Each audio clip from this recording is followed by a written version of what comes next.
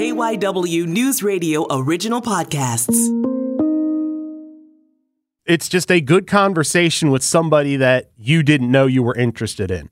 I'm Matt Leon, and this is One on One. There's a lot of coaching behind the scenes that goes on, and a lot of it becomes stressful, and a lot of it is like, oh my God, I have to do this again. But the moment you go out to the field, the moment you embrace with the players and get into the session, it all goes away, and you're like, this is what I love to do.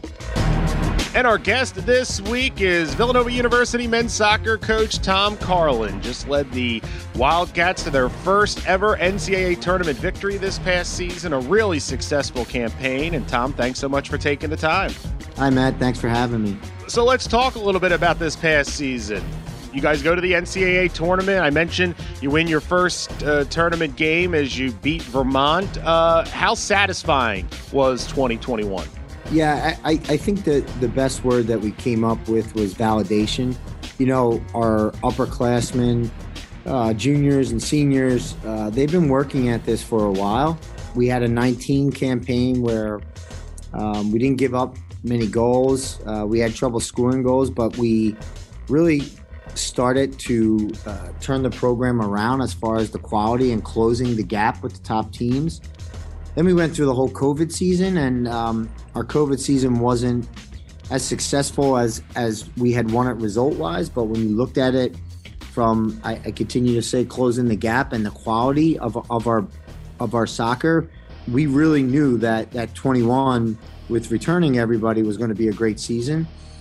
And then of course we had the little extra added motivation of being picked last in the conference, and we kind of laughed at it, because we knew that our group was strong and we were pretty far along in our attacking and defensive schemes.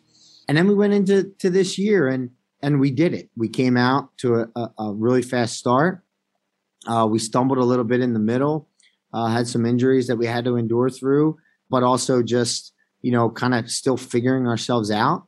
And then we finished strong. And I think by the end we validated the process, right? We validated, all the hard work and the time that we had put into it, and all the, kind of just the mindset of what we believed we can do, we achieved. So it was very nice. It was very nice for the group. I wanted to ask you about that preseason poll, because as someone who's voted in many a preseason poll through the years, in my opinion, they really don't tell you much, because especially in the middle of a pandemic. I mean, but you said you laughed a little bit when you saw that, but knowing where your team was, you obviously saw the opportunity for something that could really be a constant motivating factor. Right. Yeah. Like when that comes out, it could either be pressure or opportunity, right? It could either be something that you lose the first game and the guys look at, oh, here we go again, we got picked last and we can't do this, or you look at it as opportunity, and that's just really speaks to the strength of the group, right? Something along those lines, of an outside, I call it noise, didn't get in the way of the belief in this group to be able to accomplish what they wanted to accomplish. So we definitely used it as fuel, right, to our fire. And I mentioned you win the first tournament game in program history, beating Vermont. What was that like for the group, for the program, to kind of reach a level that you guys hadn't been able to reach before? What is that feeling of, I think you mentioned validation before, but just the feeling of accomplishment? Yeah, I mean, it's funny, like, when you go through the moment, you're not really thinking about you haven't done that before as a program, right? You're thinking about you're getting ready for a game, right? You're thinking about you're getting ready for a game. And then as a coach, you're thinking about, okay, really what you did wrong, what you need to learn from, and then who are we playing next, right? So you hear, you read, kind of stories online, or you hear people around the department say that out loud. but you're still just in the mindset of getting ready for Notre Dame, and that's just as a coach and as a player, I think what you're trained to do. After the season's over, then it kind of sets in a little bit, right? Then it sets in that, hey, great job. Really proud of our staff, really proud of our guys, and really proud of the work that we put into this chase. It takes a lot of resilience to get here, and you're just proud. You're proud and you're just feel so fortunate and thankful to work at a university like this that allows you the opportunity after we, had a success in 16 and then stumbled in 17 and then had to go on this complete rebuild. You're blessed to work at a university that, didn't put pressure on you. The only pressure is more just from yourself, so you start thinking about all that stuff. But it's, to be honest, Matt, it's really after the season that really sinks in. What is your earliest soccer memory growing up? When you think about kind of your introduction to the sport, where's the on-ramp? Yeah, the on-ramp was Rutgers University. My uncle, Charlie DeSilly, who's a Philly legend, is in the Temple Soccer Hall of Fame. He was the head coach at Rutgers University for the women's soccer team. And, I grew up at Rutgers soccer camps from the time I can, 5, 6 years old. I was always going to my uncle's camps, attending the camps, and then I started to work the camps. I was a counselor, but then also the camp store guy. So those are my first memories of soccer. Growing up locally, playing at St. Ephraim and Ben Salem and Holy Ghost Prep and our 92 state championship team. Always will remember that. And then UGH and Phoenix, and YMS playing for those soccer clubs. Always remember that as well. But it all started at Rutgers University soccer camps. That's for me where the passion for the game of soccer and really seeing what it was like to live as a coach, being behind the scenes with my uncle, where it all came from. What was it about the game itself, the actual sport, that you fell in love with? What was it about? I mean, obviously you had access and you had this window into what the sport could be from a very young age, but actual playing, what did it do for you? I was a baseball and a soccer player, probably better at baseball than I was at soccer when I was younger.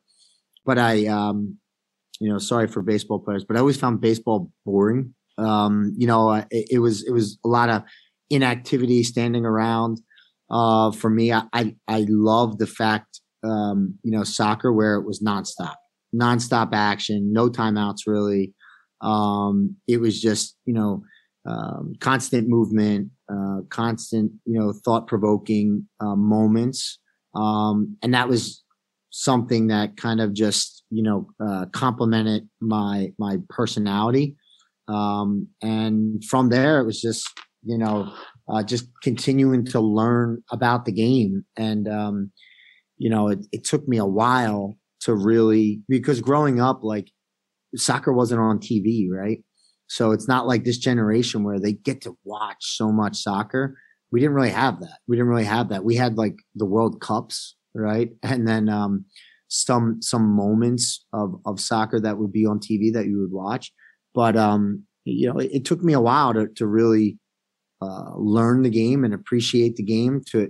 And most of that was done through coaching. But early on, I just I loved the ability to go out there and cover a lot of ground and run around for 90 minutes, right? 80 minutes, whatever it was when you're younger, and just the constant nonstop flow of the game.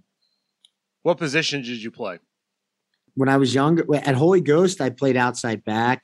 And then once I got to college, I was up top. So I played as a forward in college. When I was younger, I think, you're playing so many positions when you're younger. But, high school and college, that's where I was at. You mentioned state championship in 92 at Holy Ghost Prep. Am I correct? You played in 3 straight state championships? Yep. 3 state championships. I was there for 2. Okay. That was junior, senior year. I was on JV sophomore year, Matt. But yes, the program did. What was it like to be part of a program that won at a level like that so consistently? Well, Fran Nick, who just recently passed away, was such an unbelievable coach, an unbelievable father figure. He really just set the standard at that school for soccer. And that's what it's accredited to. For me, coming from, I was always around the game, but like I said, I was a 2-sport athlete. So I was as much baseball as I was soccer. And then in high school is when I had it. Well, it was not had to, but that's when I decided that I just wanted to do soccer. So I was a little late to the party with the game, but to be around the quality of players that were there was just I loved every minute of it, because it was so challenging for me to make varsity, to be a part of that. It wasn't easy for me. And, but it gave me a form of discipline, form of commitment that, really shaped me to be a coach and to be the man and the father that I am today. So, it was unbelievable. It was unbelievable. My mom forced me to go to Holy Ghost. I wanted to go to, Egan or Neshaminy. That was my areas, my other choices.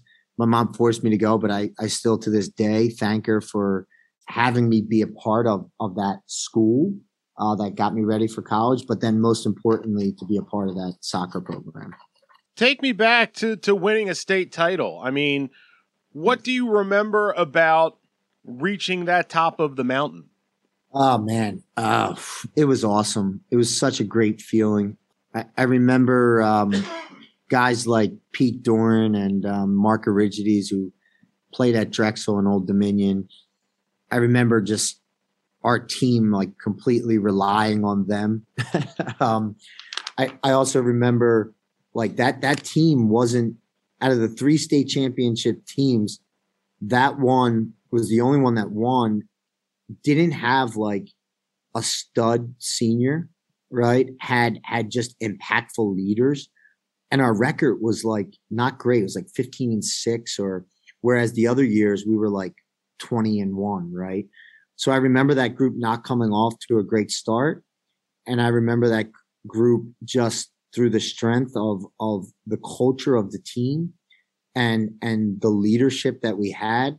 By the end, we got it done. And I remember hanging on in the state championship game against Quaker Valley. Phil Oxidine played at Wake Forest. He was their forward. I remember him. And I remember defending him and thinking, oh my gosh, how am I going to do this for much longer? But then once you achieve it, it's just the relationships and the sense of accomplishment with your teammates and your coaches that is the one thing that endures. You continue playing. You go to Arcadia to play soccer. What sold you on Arcadia? I originally went to Clemson, and I was more going for a destination type school. I had then tried out for the team at Clemson, and they were coming off a national championship. Wolde Harris, Ahmad Baba were there, and much higher level than, I actually made the team as a walk-on, but saw that what my role was going to be and was kind of hey, this isn't something that I want to do, even though I had tried out for it. But then through the course of my first year at Clemson, missed soccer. And I had a few guys, speaking of the state championship team, 3 or 4 guys that were at or going to what was Beaver College at the time. So it was when you transfer and you're looking for a new environment, you want to get it right and you want to be comfortable, and that was just comfortable to me. It was a program that Adam Hertz was the head coach. He was actually the Swarthmore the AD at Swarthmore, and now the AD at McDaniel, right? Daniel. Yep. So Adam was building a program, and it wasn't based off of much past success. So it took us a while. It took us a while to get to a point where we were competitive with the top teams. Cabrini College was the number one. Duncan Hughley and Doug Meter had Cabrini going for a while.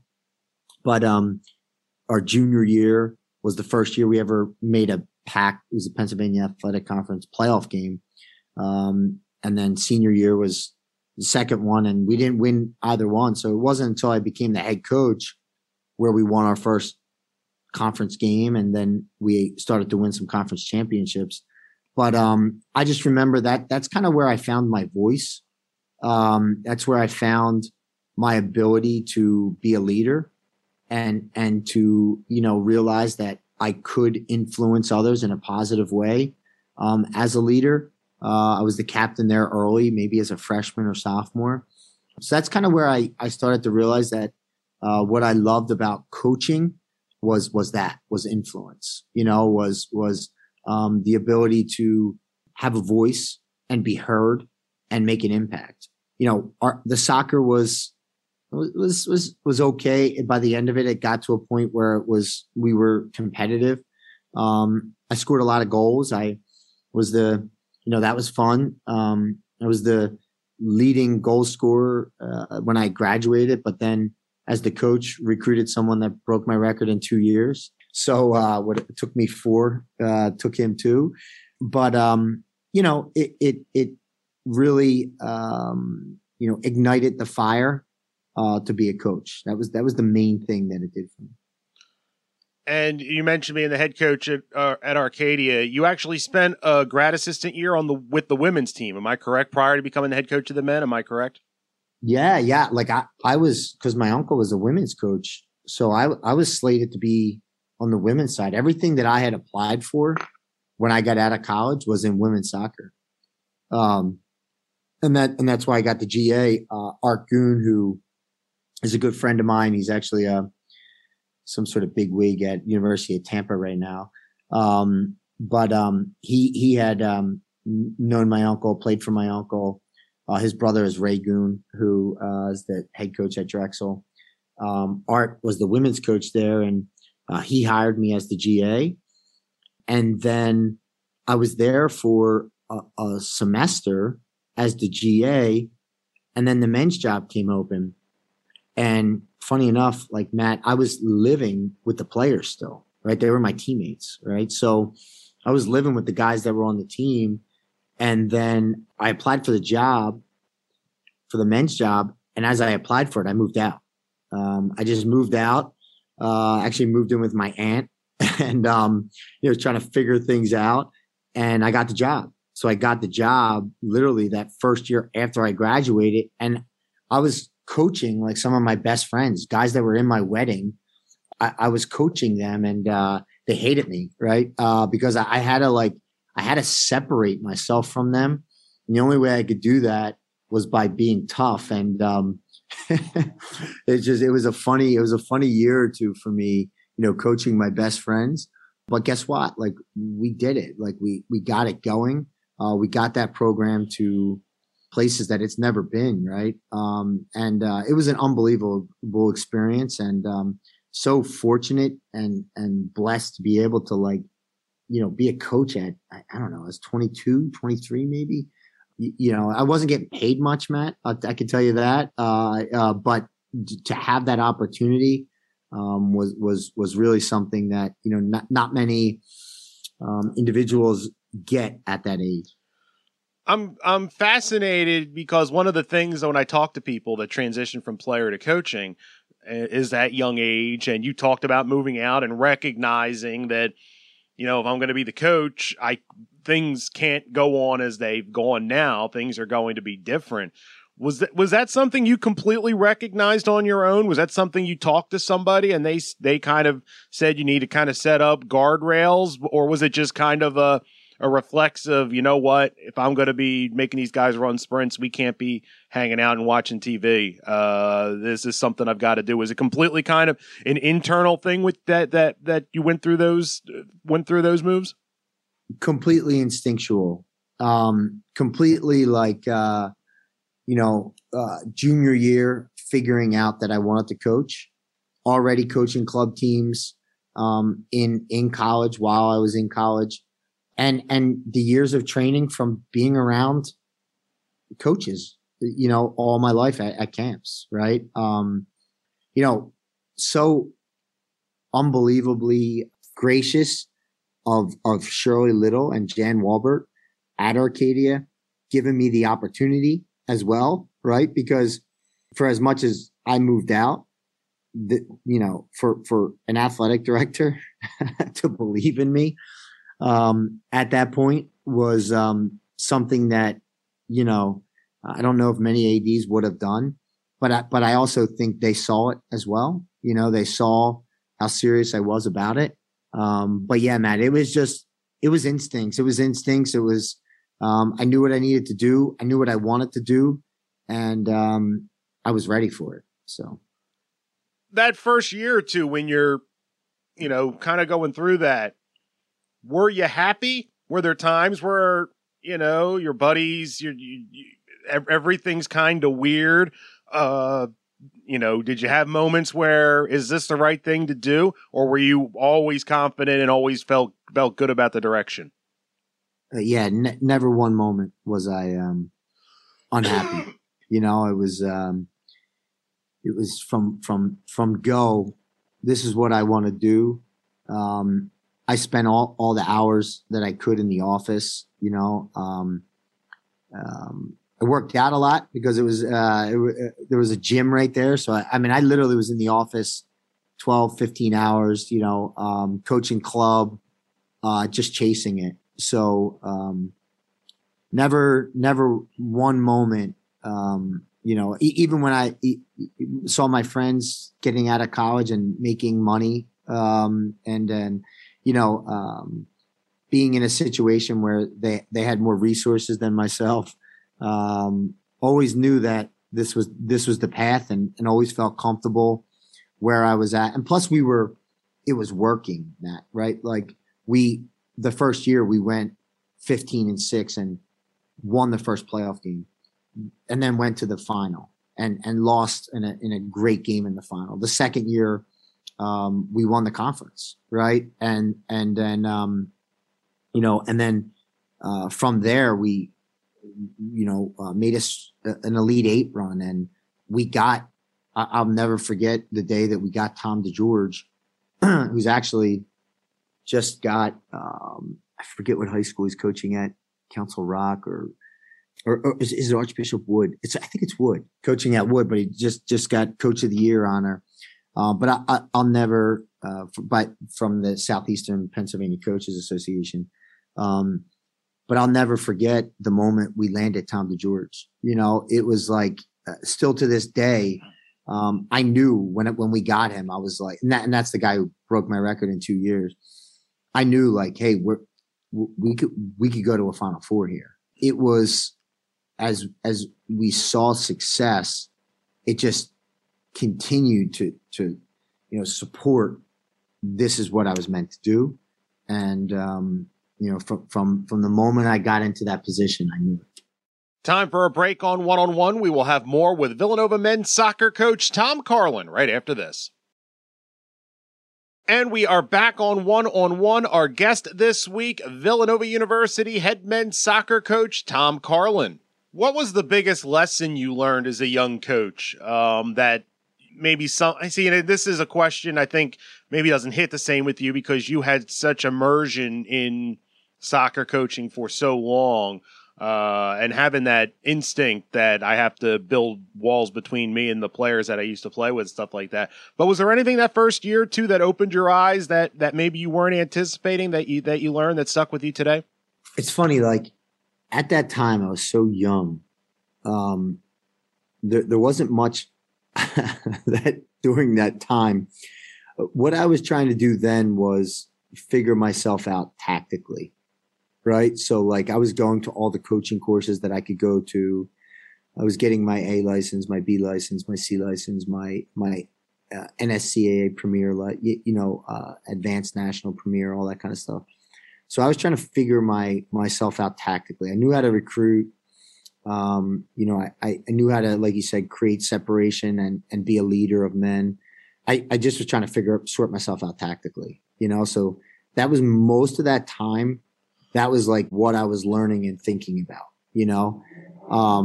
years later, I look back and say what I learned from that time. And it sounds like such an easy thing, but when you have players that can score goals, you really are a great coach. You really are a great coach. And I look back and I like, man, it was so easy back then. And I had Tom DeGeorge and I had Rob White and I had Ben Swan and I had all these guys that were scoring goals at record pace. And there was so many things that I wasn't good at, or so many deficiencies that other coaches probably, that were older could have taken advantage of, but they never could get to it because we were scoring goals, So, definitely at the time I was learning tactics and figuring how to manage in game. But looking back, what I learned about is life is a lot easier when you have goal scorers. To the point of who you are as a coach tactically, kind of describe right now, like if you had to describe kind of your X and O coaching philosophy, what would it be? Yeah, it's always adapting. And it's always coming up with a system of play that maximizes your players. You have to put your players in positions to succeed. You have to be able to build, a system that really suits them, and, whether it's a 4-3-3 or a 4-4-2 or a 3-5-2 or so on and so forth, we try not to get caught up in that. We try to get caught up in, okay, hey, this is how it's going to start and this is how it might look at times, but we gotta flow based off of what the opponent gives us. And, having your players understand that and, the buy-in of the players is very important. And that as a coach, especially at, when you're competing in the Big East and you're competing at this level, you have a bunch of different hats, right?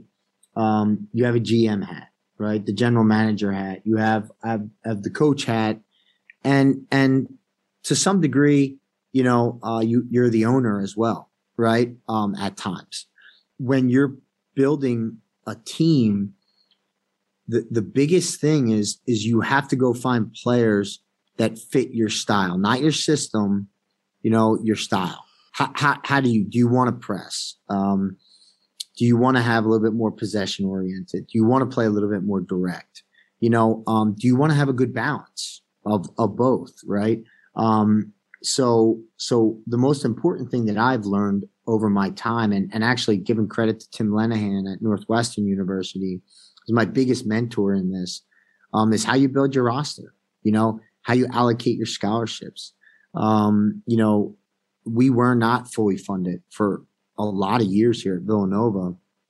So we had to minimize mistakes, and we really had to, it's very unforgiving here when you did make mistakes, because we were 20% behind, 30% behind, so on and so forth.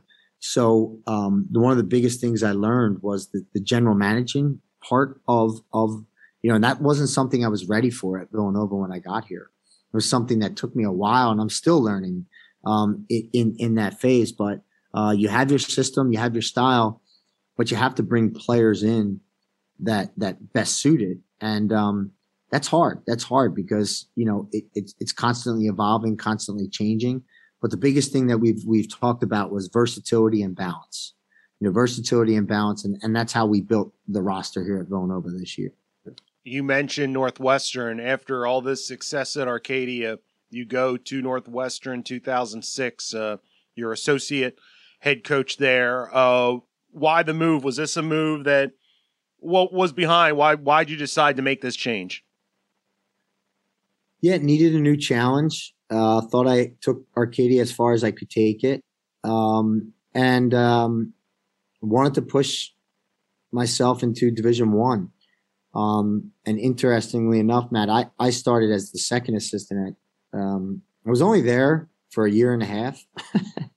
But I started as a second assistant, living in Tim Lenny's basement, I was part-time. So at 30, not making much money, part-time, working club soccer, making it work, be on his, couch in the basement, to becoming the associate head coach there. I don't know, a couple months later, and being full time, and then playing in Big Ten games and coaching in Big Ten games and recruiting and scouting for Indiana.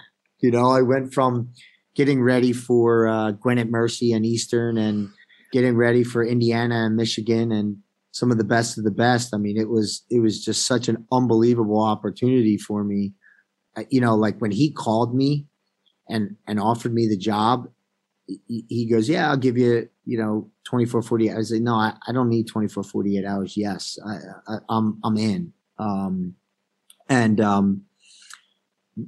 Getting out there, it was just, there was so much growth in that 18 months, whatever it was, had to be the most productive 18 months of my life. I can tell you that. The amount of stuff that I had learned and was exposed to got me ready for everything that I was going to do at Nova, even though when I got here, I still realized I had so much more to learn. And it took me a while, but really most of it had to be accredited to my time at Northwestern. You talk about preparing for Michigan and in Indiana and stuff like that. Did it feel, for lack of a better term, natural? Like, well, this is the next step. Did you have moments where you're like, I can't believe I'm doing this? Like, where were you kind of mentally, emotionally there? Because you talk about going from, getting ready for, at the time, the Pac to the Big Ten. Was your mind ever blown, I guess, at the opportunity of what you were getting to do kind of in the moment? I was ready. My forte at that time was, through all the tactical preparation that I put myself through at Arcadia, tactically I was ready. Scouting, I was ready. So the day-to-day stuff of getting ready for an opponent, of coaching a player at that level, because I did most of the training for Lenny, I was ready for. That was the stuff that I just hit the ground running, and it was like, yeah, I was so extremely appreciative and pinching myself every day that I was there, but hit the ground running, right? It was the recruiting part and the decision-making, the general manager part that I kind of was like, oh man, I got to step my game up here. And that was when I was, really asking Lenny a lot of questions and really trying to figure out the lay of the land.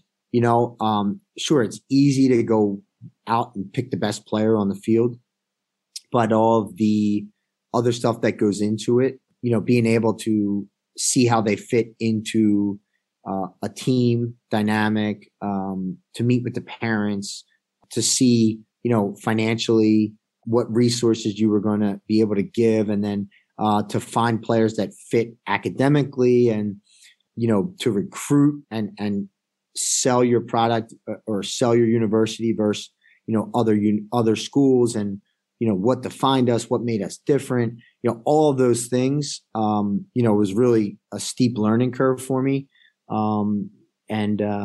it was. That's why I said, like, those 18 months were like the most productive months. I mean, it was a lot that I was taking in. I was getting it, but yeah, like at times, there was moments where like, oh man, this is a lot. I'm not as far along as I thought I was, right? When it was coming into that realm. After the couple seasons, 18 months at Northwestern, you come to Villanova as an assistant. Was this the opportunity? Were in your mind, did you want to get closer to home? Kind of, what's the origin story of coming to the main line? Yeah. So, it's funny. Like at Northwestern, we had went to the Elite Eight. We were beating Santa Barbara 2-1 at halftime in front of 10,000 people at Santa Barbara Stadium. They came back, they scored 2-2. We have, I don't know when our opportunity was, 10, 15 minutes left. Our forward's in. He hits a post, comes out. They had an Irish player. It was unbelievable. They go the other way, score. We lose the game 3-2. But like to me, I'm like, I'm going to be at Northwestern for the next 10 years of my life. That was one of the greatest moments I still talk about of my life. Being a part of that. I still get the chills thinking about it. Still remember being in the locker room at halftime and what that felt like being 45 minutes away from the Final Four.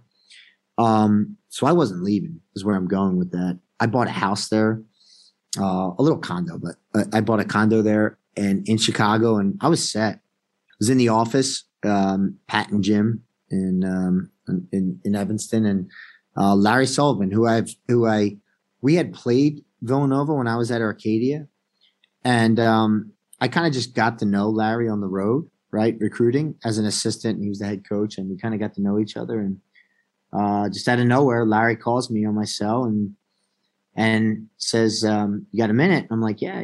He said, "I got an opportunity for you. I want you to come help me out and be my assistant." And he was, I think he was at that time going through some stuff with the administration, and he felt like he needed a guy that he could trust to steer him through the process, and also a guy that, hey, like, brought me in and said, "I want to help you get this job here whenever it is that I leave." And I'm kind of like, wow, this is growing up in this area. I mean, this is it, right? I mean, Big East, Villanova, this is a dream job, and the offer was come here and, either be, I don't know, if things don't go right for him, you have an opportunity to take this job. And if you don't get it, you could be unemployed, right? Or be able to take a chance and have an opportunity to be at a university that you've always wanted to be at as a head coach. And it was tough. It was really, really tough because I was settled in. And I really struggled with this decision. Like I loved where I was at Northwestern, and I literally thought, like I said, I bought a condo there. I didn't think I was going anywhere, and I struggled with the decision. And, but at the end of the day, my mom lives 5 minutes away from Villanova. And I had to take the chance. It was just, this is an opportunity that I can't pass up. And, I got a condo or a little rental for 6 months here at they only did like half-year leases, and I didn't know exactly what was going to go on. So I'm like, all right, I got a little condo. I didn't even move stuff in. I had a couch and and a table and a computer, and and that was it, right? And as it turns out, I got the job here, and that season with Larry was almost as productive as the 18 months at Northwestern. That was another mentor for me, a guy that I owe everything to for his phone call, for his belief in me. And the 6 months, I gained another mentor. Started with my uncle, then obviously went into Art Goon, and from there, then Tim Lenahan, and then from there, Larry Sullivan, right? The four fathers, right? The four mentors in my life that helped shape me who I am right now. But that's how Villanova started. Our first experience as my as the assistant, we beat number 1 Duke at Duke, and it was amazing. It was amazing. Larry let me do a lot of the training, and I really got to be a better. It was a lot of head coaching responsibilities that Larry gave to me, but that opportunity and that leading to that game, that's when I knew, like, yeah, I made the right decision. And it led to this. So, and you took over. It was only the one season as an assistant, and then you took over as the head coach. Yeah. So 6 months in, Larry had parted ways with Villanova, and then I had to go through the process.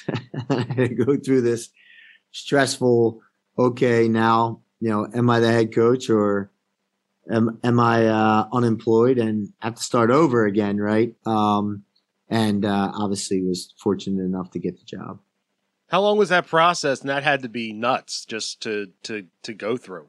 It felt like 15 years, Matt. It was 2 months, 2-month process. We ended in November, and the middle of 6 weeks actually. Middle of December is when I got offered the job. What do you remember the call when you found out? And was it excitement or more relief? Relief, 1,000% relief. And then led to excitement, right? Right. But it was relief because I was really,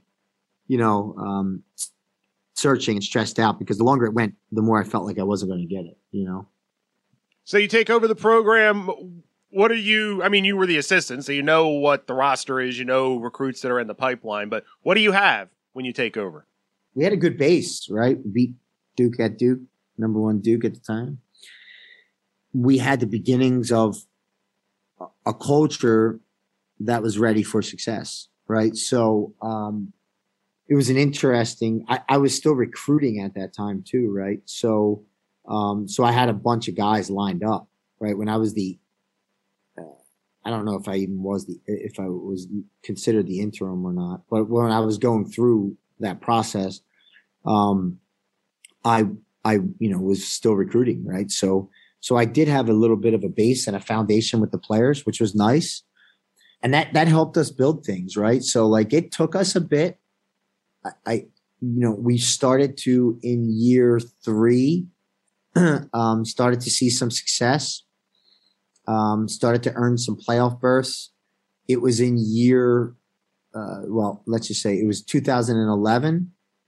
I think it was year 4 where we won our first playoff game. Ironically enough, it was at Notre Dame. 10 years later, we returned. We were so close all of those years, but when don't have the resources, and our field was in bad shape at that time, and our scholarship allotment, we were behind. It was always an injury or two that really got in the way, and then kind of we had trouble sustaining success, right? So we had moments and glimpses, and that 2011 year was really a breakthrough year, which we had 2 wins against Notre Dame and then USF at USF. Another game I'll never forget. Dom Dwyer, that was his year at USF, where he was scoring every time he touched the ball, it felt like, or at least creating chances every time he touched the ball.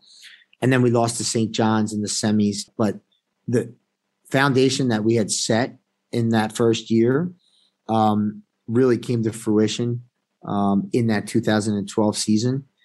And it takes time. It takes time to build. And then I feel like from there, we set the record for the most wins in the program. We had, established playoff wins, and from there, it was like, okay, now how do we get to the NCAA tournament, right? But that foundation that we had started early, really gave us an advantage to help build it. And you mentioned the NCAA tournament. We talked about getting the first win this past season, but you get in for the first time in 2016. What, if I talked to you before that season, do you think this is the group that can do it? Did they exceed expectations? What was that journey like to get to that first tournament? Yeah, so still, you build it in 12 and you think then, okay, hey, this is, and we had a lot of guys graduate that year, a lot of impact guys, but you still think like, okay, hey, now we're going to keep building and our growth is going to, because we were just completely upward, right, from when I first got here to 12. And then when you look at 13, 14, 15, we then kind of flattened out a little bit. And it was the first time we had to deal with that. And what we learned, and so we went on this mission of trying to, when we got to 12, we had a good balanced roster of juniors and seniors, right? And we didn't know it then, but one of the things we really feel like at Villanova is that you win with juniors and seniors here. And it was one thing we learned from Jay as he kind of went through his whole progression. You're sometimes not going to get the, you're not going to out recruit a UVA or some of these history programs that have a little bit more when looking at facilities and so on and so forth. But what we do have here at Villanova is culture. And what we do have here is doing things the right way and the opportunity to play in the Big East. And when after 12, after we didn't achieve the success, we tried to go hunting for a superstar. And we tried to say, okay, hey, can we build this a different way? And as we went through that, what we learned was the way that we started with was actually the best way, and we learned that through Jay in those years, 12 to 16. And when you're learning these lessons, the reality is, Matt, that sometimes these lessons are 2-3 year lessons. It's crazy, right? People that aren't around it don't get that, right?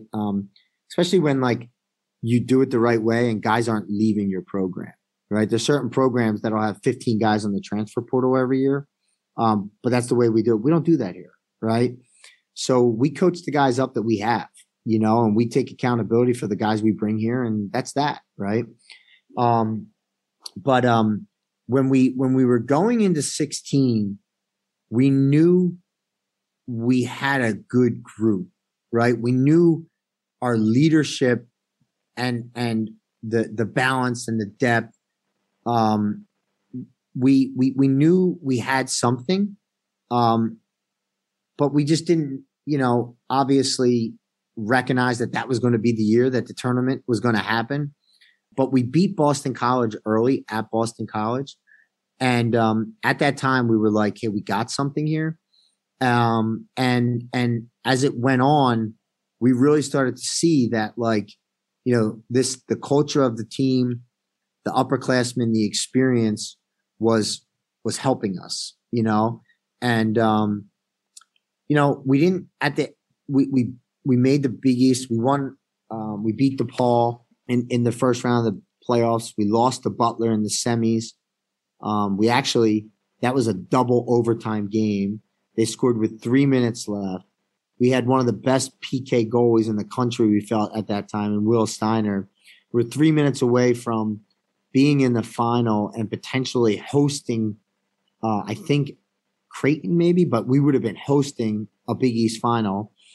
Lost in the last 3 minutes. And we at that time, our RPI we were on the bubble, and we really thought we were on the outside looking in. But because we had those 2 top 25 wins, one against Creighton, one against Boston College, we got in. But it was a complete surprise. It wasn't a surprise with the team at the early on that we thought we could do it. But at the time where we were sitting, we didn't think we were in.